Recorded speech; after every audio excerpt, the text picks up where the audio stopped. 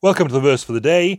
At the end of this first week of our new format, we've been looking at Psalm 100, and the psalm sums up like this. Psalm 100, verse 5, "For the Lord is good, and his love endures forever. His faithfulness continues through all generations." What the psalm's been doing is it's been looking to God, really, for reasons for thankfulness and gratefulness, and worshipping him for his goodness. In times when our lives hold very little that we're feeling very thankful about, Scripture teaches us to turn to God and look at what's good and lasting about him. He is good himself.